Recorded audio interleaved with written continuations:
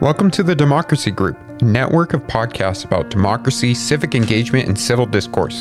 In this feed, you will find a sampling of episodes from our podcast in the Democracy Group, as well as recordings from our events.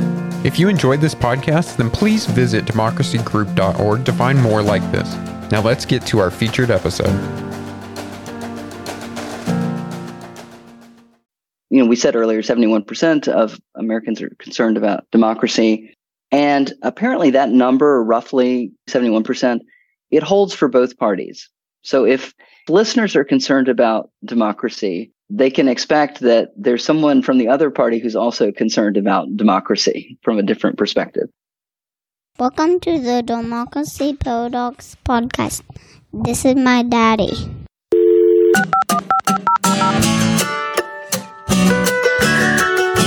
My name is Justin Kemp, and I am your host as we explore the democracy paradox. Over the past few years, books, podcasts, and articles have all warned about democratic decline and even breakdown. For some, those fears were manifested when Donald Trump refused to concede the 2020 presidential election and rioters stormed the Capitol on January 6th. Now, in the upcoming midterm elections, many Democrats, including President Joe Biden and Vice President Kamala Harris, warn about looming threats to American democracy. But Jason Brownlee disagrees with this widespread pessimism about democracy's prospects. He recently wrote an article with Kenny Mao called Why Democracies Survive that sparked responses from a number of prominent scholars, including Yascha Mounk, Tom Ginsburg, and Nancy Bermeo. You can read their responses alongside the original article and their rebuttal in the latest Journal of Democracy. Jason Brownlee is a professor of government at the University of Texas, Austin. Our conversation explores democratic resilience in the world and in the United States.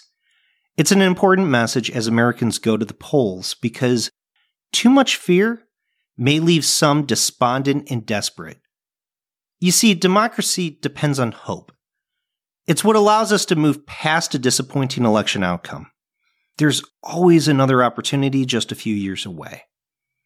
Desperation, on the other hand, causes people to turn away from democracy and seize power through undemocratic means. For example, in Venezuela and Turkey, the political opposition tried to overthrow political leaders who threatened democracy. Both coups failed. Moreover, their actions, ironically, led to the democratic breakdowns they feared. So, let's make sure to hold on to hope, even when elections do not go our way.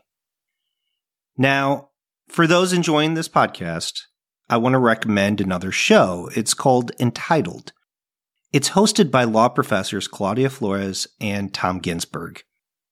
By the way, that's the same Tom Ginsburg who wrote a response to today's guest, Jason Brownlee, in the Journal of Democracy.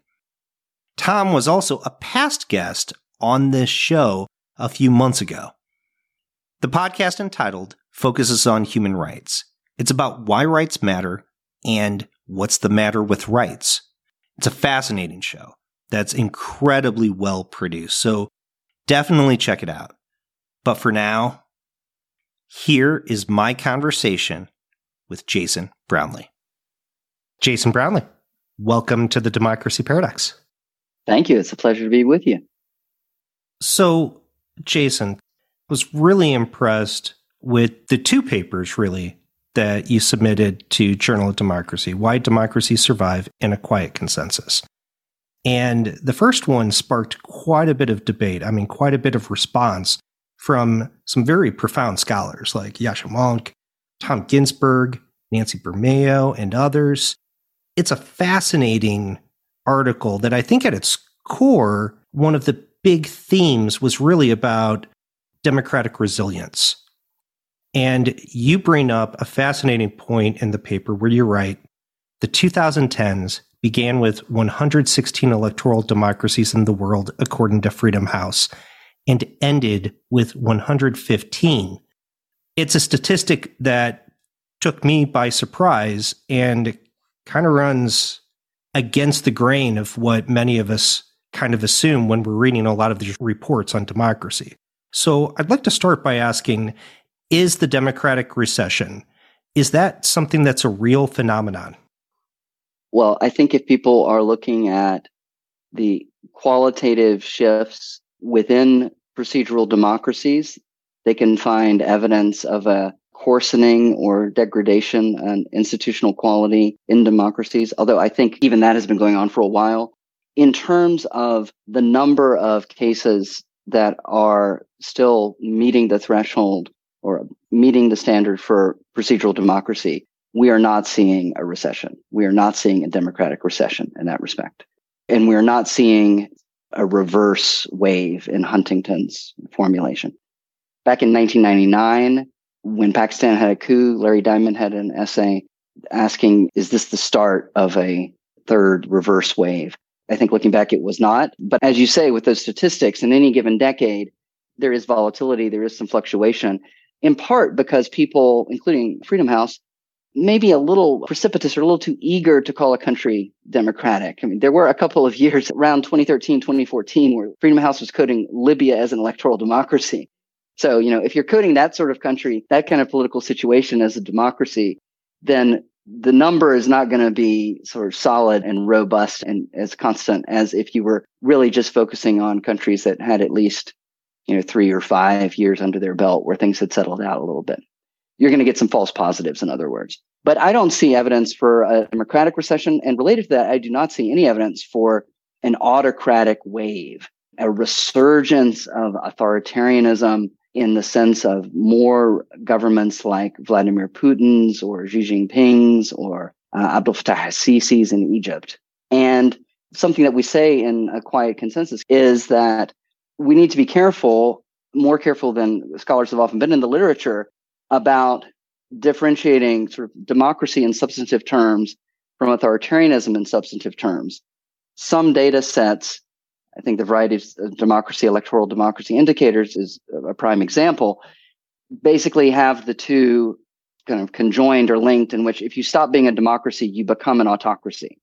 So they have a 4-category typology of liberal democracy, electoral autocracy, and then something like closed autocracy.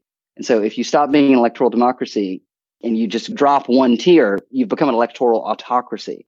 I think conceptually that doesn't hold up. We know that there are countries that may no longer be electoral democracies, but there's definitely not kind of an autocrat in power in any serious way. Look at Haiti right now. Look at, I think to a great extent, Iraq. Countries that have substantial pluralism, maybe often kind of violent expressions of pluralism and political instability. These don't belong really in either category. But if you're counting them as autocracies, if you count a place like Haiti or count a place like Iraq as an autocracy, then again, you're going to have false positives in terms of autocracies, and you're going to see an autocratic wave where substantively the evidence doesn't support it. One of the problems with VDEM's approach that you kind of just highlighted is it oftentimes describes some countries as autocracies that are highly debatable. A great example of that is India. They've described that as an electoral autocracy. Pretty confident that your model describes it still as an electoral democracy. I'm pretty confident Freedom House still describes it as an electoral democracy as well. What do you see as the line really between democracy and dictatorship, and what is it that would fall in between the two?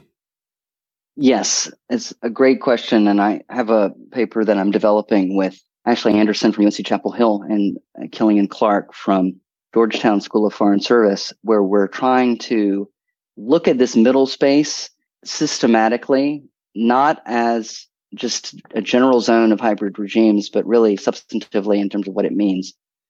But let's start with what's on either end. In terms of substantive democracy, we have a pretty good definition of that from Schumpeter and Dahl. In terms of substantive autocracy, I think what people have meant in the modern era is something like what Juan Lenz wrote about. There is maybe some amount of pluralism, but it's very constrained. And in general, there is a single faction that's in charge, either a single faction or a single individual. That's the operating premise of the current literature on authoritarianism from leading scholars like Barbara Geddes and Milan Zvolik, Joe Wright, Erica France, and others, Jennifer Gandhi. One could go on. There's a lot of people writing about authoritarianism. And when you look at what authoritarianism means to them, these authoritarian regimes are characterized by two fundamental political problems. The first is elite factionalism, because there's no kind of higher sovereign who will arbitrate among them when they have disputes. And the second is control of the populace, because there's no meaningful, reliable mechanism for translating public preferences into government policy, state policy. And so if those are the cases that we're interested in, and I think they are, I think those are the cases, the kinds of situations that undergrads want to read and learn about when they take a course on dictatorship or a course on comparative authoritarianism. Then we're basically talking about single factional rule. And so if one wants to separate the real autocracies out from the rest and think about where that line is crossed, to get back to your question, then look at where single factional rule has been established.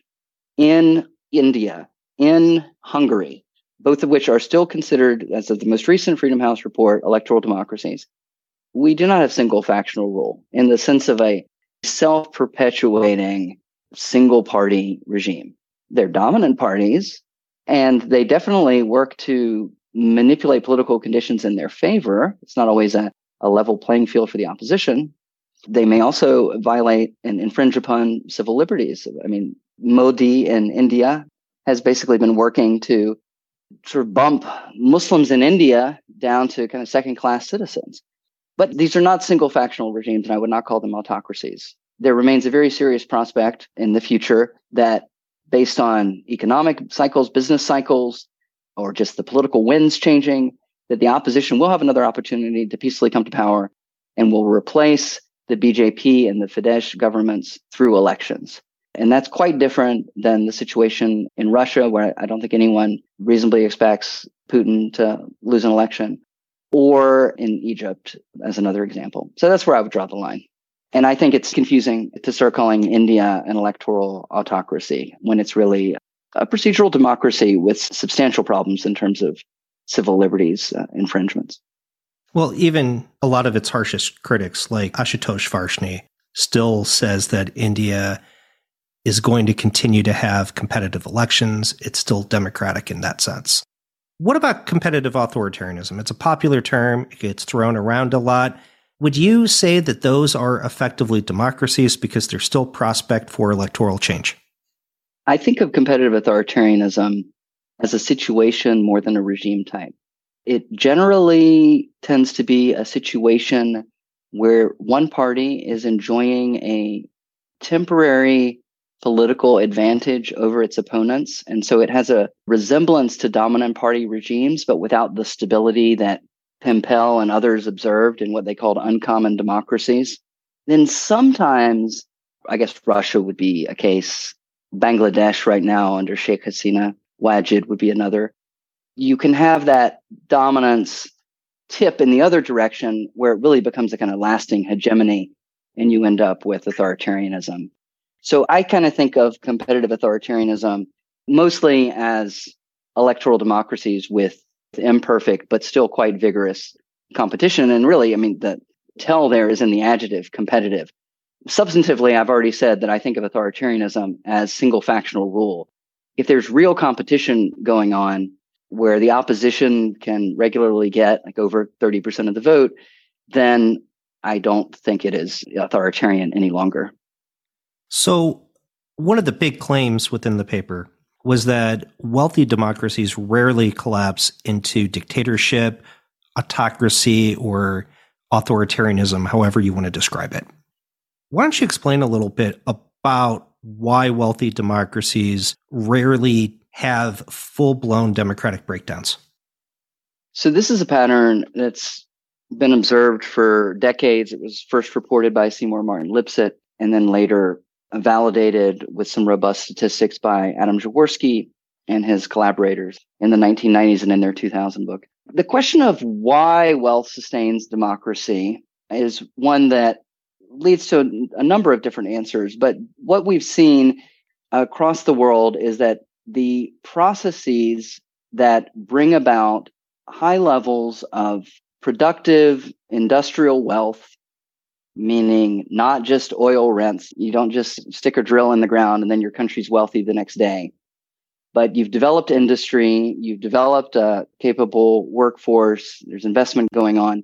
These processes tend to undergird political parties that have substantial societal backing and that represent different interests in society and that are then positioned to viably compete with each other in elections. And so the wealth of a country like the United States or Great Britain or Japan, this wealth is strongly correlated with a number of other factors in this longer process of economic and social development that help to sustain democracy.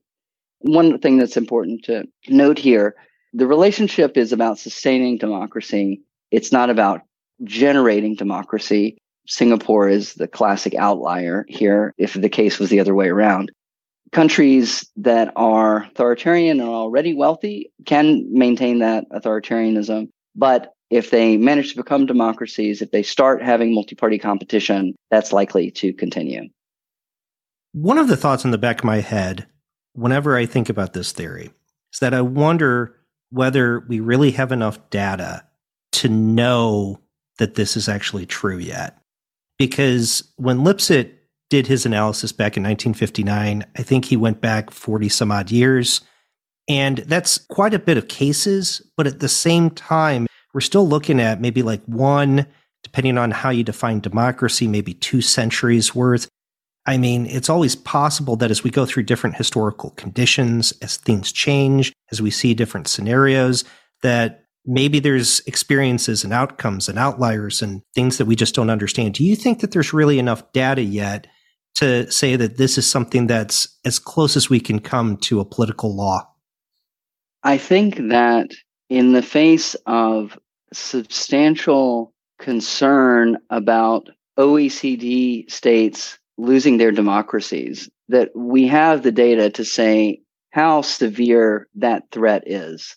There is the outlier in our article of Turkey, a country that I would say at this point is authoritarian.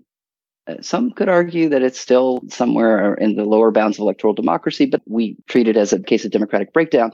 That's above the historic line where democracy appeared to be self-reinforcing. Turkey, which is a member of the OECD, basically by 2016 or so was a dominant party regime led by Erdogan as a strongman.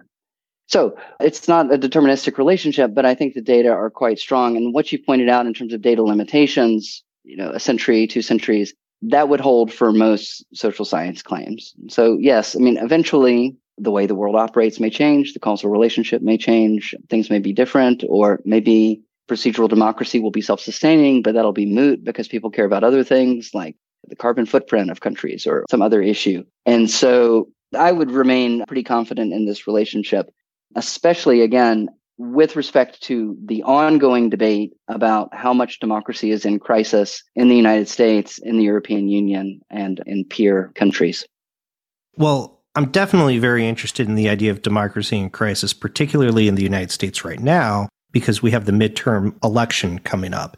And that's become one of the themes. President Biden's spoken about it. It's become one of the big concerns of many voters, typically who lean left, who support Democrats, but still a concern of many voters. In the paper, you tend to warn against overvigilance. I'm curious as to whether or not it's possible that overvigilance is kind of baked into the model that democracies that are wealthy don't break down. I mean, is it possible that it's necessary to have some people who are overly vigilant in order for wealthy democracies not to break down?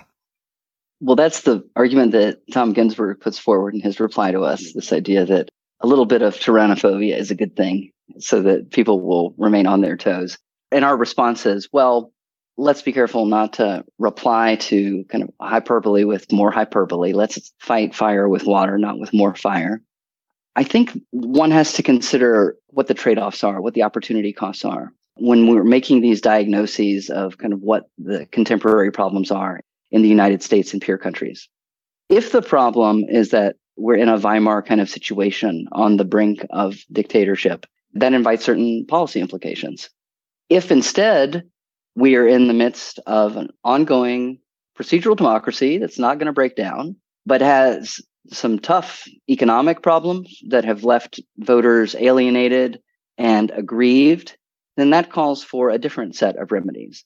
And what you've pointed out about the concern that voters have regarding the state of democracy is borne out by the polling data, but the data are interesting. So if we take the New York Times Siena poll from early October, I think something like 71% of the registered voters that they polled said that they thought democracy was under threat in the United States.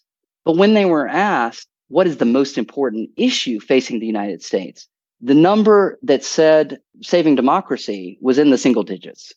By contrast, some 43% pointed to economic issues, inflation, jobs, and unemployment, those types of concerns. And so I get a little bit concerned when Biden or former President Obama, and then those who are kind of taking their cues from them in the Democratic Party, focus on the saving democracy issue instead of the economic bread and butter issues. I guess I've said in the article, I don't think theoretically and empirically that it holds up very well. And then as a political strategy, I don't think it's been really moving the needle in Democrats' favor either. So I think there's a lot of reasons to continue to be vigilant. But I mean, we've had plenty of articles about democracy being in crisis. I mean, we get like one every 4 weeks from the New York Times, typically citing VDEM data, by the way, which we've already problematized earlier in this interview. So I think it's time for a little bit of a correction in the other direction to listen to what voters are saying and think about why it appears, in a couple of weeks from now, in early November, that they're going to give Democrats such a shellacking after what in many respects could be looked at as a pretty decent year of performance for Biden, given the structural constraints that he's been under. Now, one of the concerns that many people have is not about democratic breakdown, but when they say that they're concerned about the health of democracy, whether it's in the United States or other countries, is really more about democratic backsliding. And many assume that the backsliding could lead to breakdown. But one of the insights in the paper that you wrote that just caught me completely by surprise. Here, I'll just read the quote. You write, stretching from just after the Second World War to the beginning of our current century, cases of democratic breakdown without democratic backsliding also outnumbered the handful of cases of breakdown and backsliding by 9-1. It just blew my mind that most of the time, in fact, the vast majority of times, democratic backsliding does not lead to breakdown. And not only that, but oftentimes democratic breakdown doesn't involve any backsliding. Why is there so little connection between the two? Right. So the way to think about democratic backsliding that we recommend is political cycles in which institutions or institutional performance may decline and then recover. And so you can think of that like a sine wave kind of going up and down over a period of years. Now, if you're in the trough, it could definitely feel like things are headed in a bad direction. But just like with economic business cycles, there's likely recovery just around the corner. And we don't gainsay that or minimize the damage that could be done during such a period. But we do think that those ups and downs with respect to institutional decline and recovery are, as you're pointing out with the data, distinct from the question of democratic breakdown, where generally speaking, you're either going to have a military junta take power or a civilian executive engage in some type of slow motion or rapid auto golpe, self-coup. So yeah, in that respect, they are different. They've been linked in our minds that we have this association like, oh, backsliding, things are getting worse. If they just keep getting worse, then we'll go off the edge and we'll end up in autocracy. But when you look around at the cases, zoom out from the contemporary period, we see that no, actually recovery is much more likely than breakdown. That's the modal path for backsliding. You mentioned Turkey earlier. I want to come back to it because it's a clear exception in your model. In fact, I think the number that you gave for the line that kind of allows democracies to kind of consolidate just because of just pure economic conditions is like around 15 to 17,000 purchasing power parity. And Turkey was at about 27,000. So it was significantly above the line. And when you graphed it out, it was a clear outlier. Why did Turkey collapse? What brought it about, even though it was a wealthy democracy at the time? Well, in a way, Turkey is the case that people are treating as typical, as evidence of a trend. And if the one thing our article can do is to show people, like, Turkey is Turkey. The evidence for this catching on and other countries replicating it, either through the intentional acts of the incumbents or through some other processes, is not there. We just don't see other countries so far going in the way that Turkey did. Why did it happen in Turkey in particular? I would encourage listeners to look for great work that's done by specialists in the country. My own kind of more casual observations would be that Erdogan, unlike other leaders who were really kind of pushing the red lines of the Turkish system, managed to avoid a coup and really undermine the power of the military. And then beyond that was then able to consolidate power really around himself with the help of his party.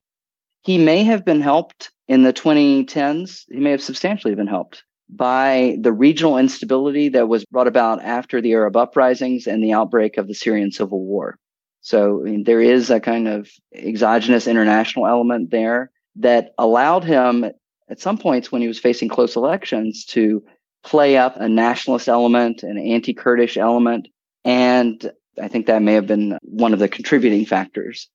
But if we think about these variables that I'm listing off, a combination of luck or political savvy to outmaneuver the military, regional environment that was conducive to authoritarianism, these basically allowed him to buck the trend, to break away from the pack of other wealthy democracies and consolidate his own rule.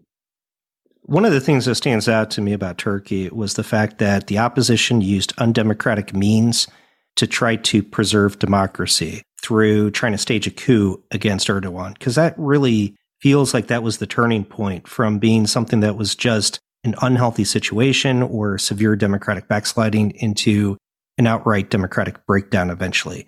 Another example that comes to mind that was very similar is in Venezuela, where the opposition again tried to stage a coup against Hugo Chavez that was unsuccessful.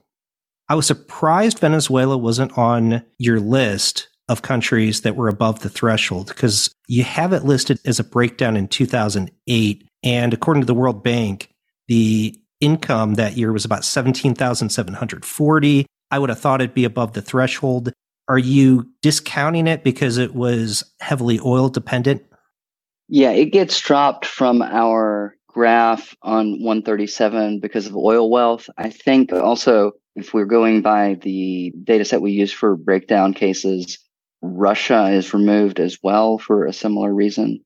So yeah, that's why Venezuela doesn't feature, because oil wealth has different properties.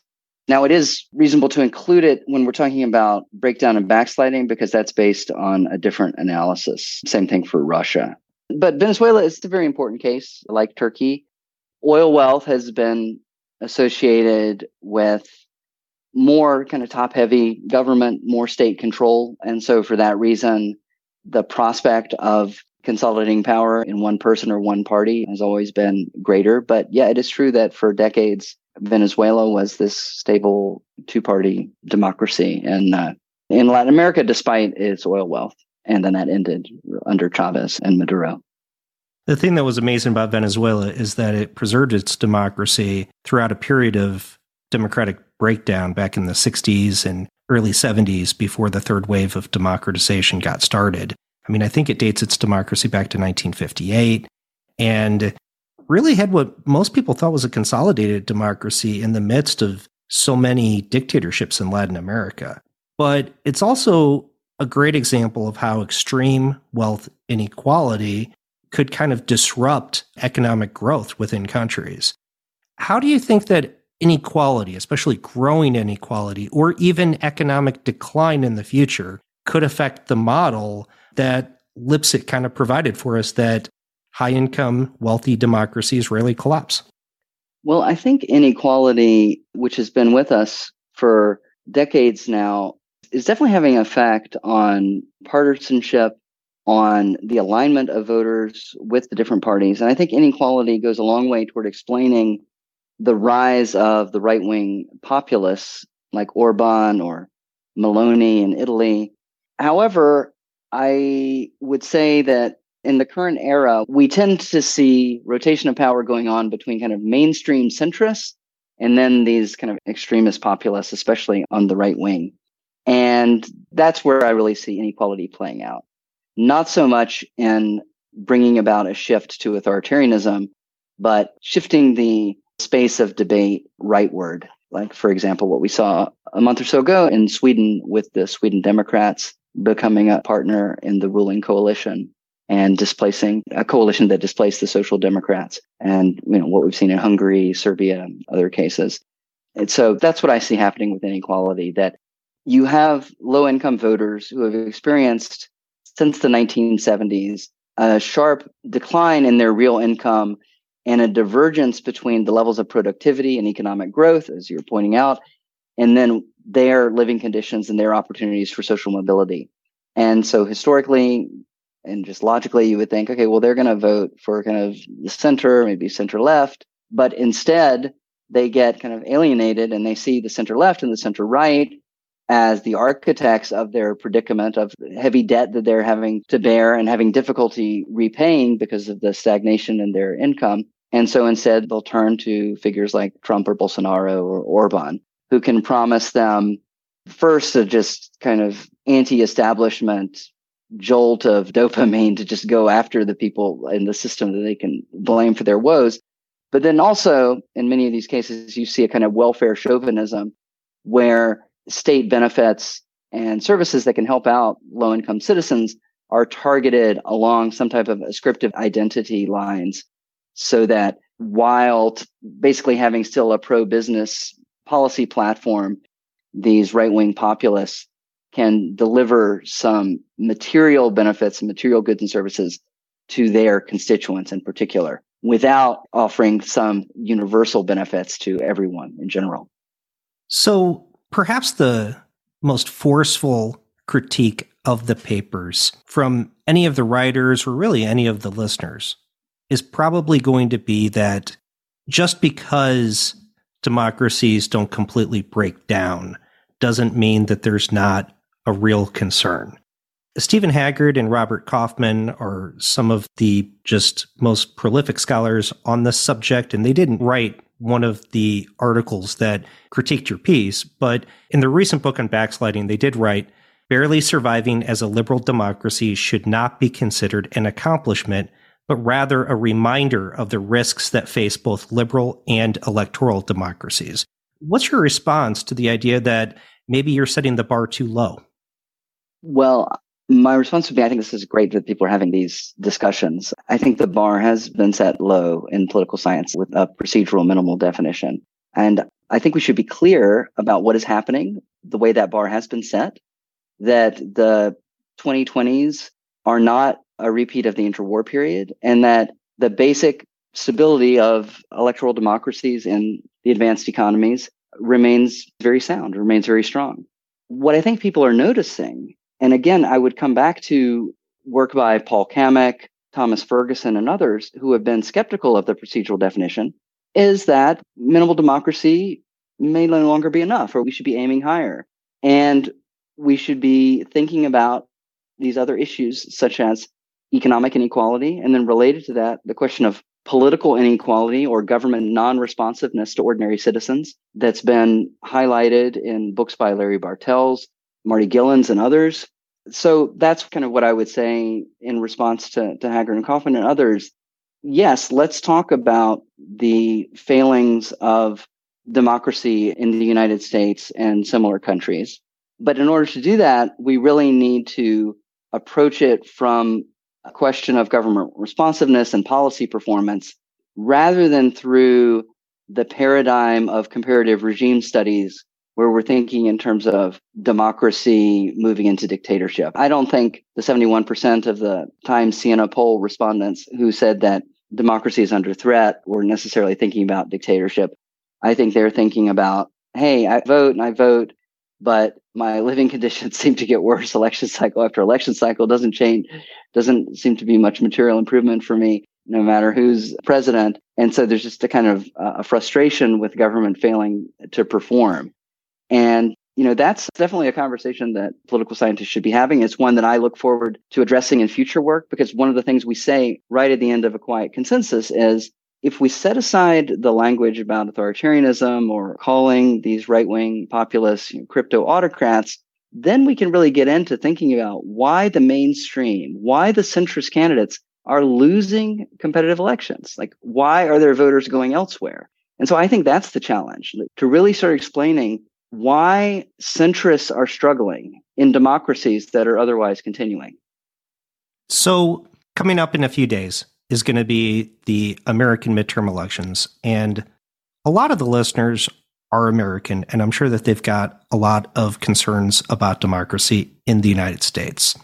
And like we've said on the podcast already, one of the themes of this election, particularly from Democrats, is that democracy is on the ballot. I'm not going to ask you how people should vote or whether people should vote one way or the other, but how concerned should Americans be about threats to democracy in these midterms? Like, should they actually be concerned about voting for particular candidates? Should they be concerned that if certain parties or certain candidates get elected, that democracy would be at greater threat? How should Americans be thinking about this as they go to vote?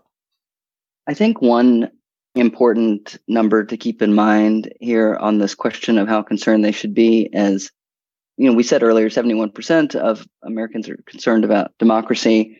And apparently that number, roughly 71%, it holds for both parties. So if listeners are concerned about democracy, they can expect that there's someone from the other party who's also concerned about democracy from a different perspective.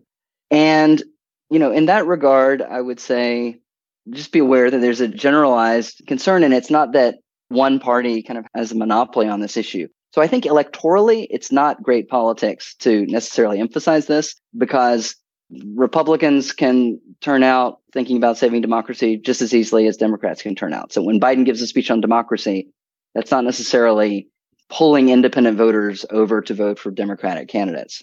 With respect to the granular level, which is, I think, something that your question is getting at, in terms of election irregularities or problems with vote counts or voter suppression, those kinds of issues, I think that's going to vary tremendously by locality.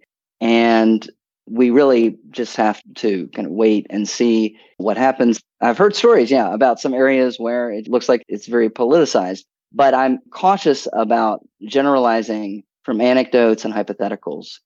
But I would say the United States has had decades of elections. In many cases, there have been irregularities. There's been uncertainty. There's been accusations of manipulation. I think, generally speaking, this year's elections will be, somewhere in the middle of the bell curve distribution of the quality of our elections. I'm not expecting a dramatic outlier.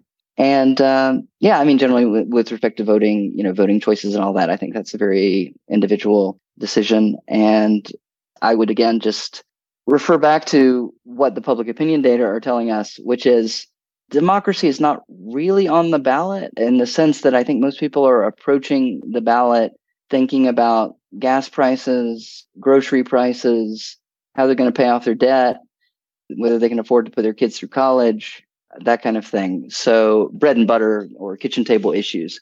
So I think those are on the ballot much more prominently than democracy.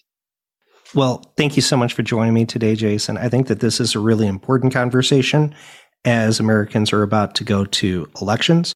I want to emphasize the two articles that we mentioned before. They're by yourself and co-written with Kenny Mao. It's Why Democracies Survive in a Quiet Consensus. They're part of what the Journal of Democracy describes as a debate, with a lot of very prominent scholars of democracy that weigh in on the conversation. So go check that out.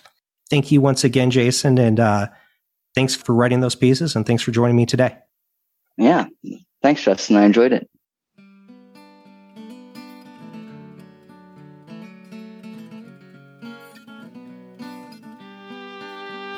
If you are listening to the show, please leave a review. It really does help shows like mine stand out. Also, please share the show with colleagues and friends, because word of mouth goes a very long way. Facebook and Twitter are great, but really just talk about it. There's a full transcript at www.democracyparadox.com. Thank you for listening.